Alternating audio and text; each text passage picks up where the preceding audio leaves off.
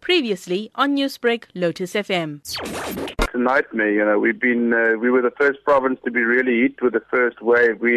At the time, February, March, nobody really knew what to expect. So we were sort of the guinea pig for the country. I would sketch it like that. And we built 4 field hospitals within 6 weeks in March, April. But some of those facilities were closed down when the levels of infection went down rapidly following the winter, and we certainly thought we were over the worst of it, and the numbers had dropped significantly.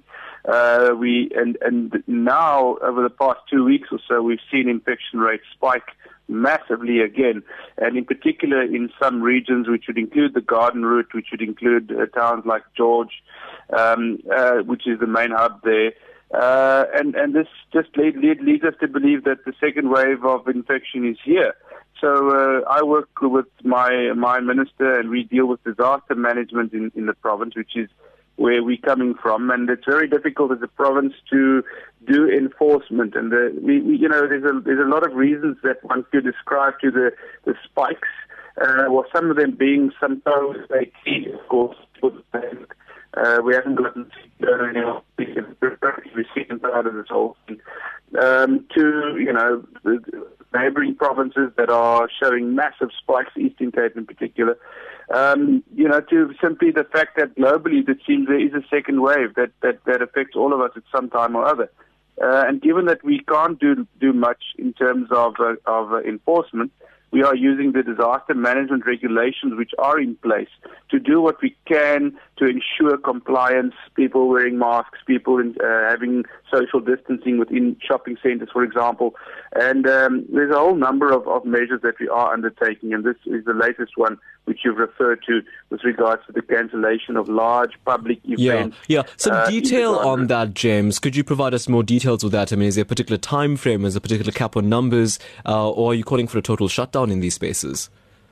So public events, so these are events that people would need to go to municipalities for permission. So if you have a large number of people that you expect, according to legislation, you must apply for permission and permits, and then those permits won't be granted any longer within the Garden Route.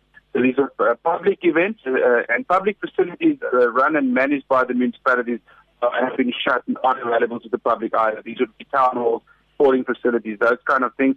This is the same in the Central Karoo region at the moment of the Western Cape, which includes the Kanaland municipality, which would be Ladysmith and Carlersdorp. So those areas have already taken these measures. We might see some of the other regions follow similar routes. And what can you talk to me then about the impact this is going to have on the province, specifically as festive season approaches? Well, look, our first priority is to keep people safe. People need to understand that we aren't doing this because we want to. We are doing this because people are dying and people are being hospitalized at alarming rates, and infections are spiking. And we want as a province to absolutely prevent another lockdown. We cannot afford it economically, and we absolutely want people to come to the Western Cape for the holiday season. But we want people to take some, we need to be responsible for our own actions. And what we are doing is we are limiting public gatherings of large amounts of people, for whatever the case might be, as much as we can, in order to try to curb the spread of this thing. But we believe that if people come to the province and they adhere to the existing regulations and they, follow, the responsible manner of just going about their business, we should be fine. And the bottom line is we want to keep people safe, and we certainly want to prevent something like a lockdown, and we believe that these are the kind of steps we need to take now.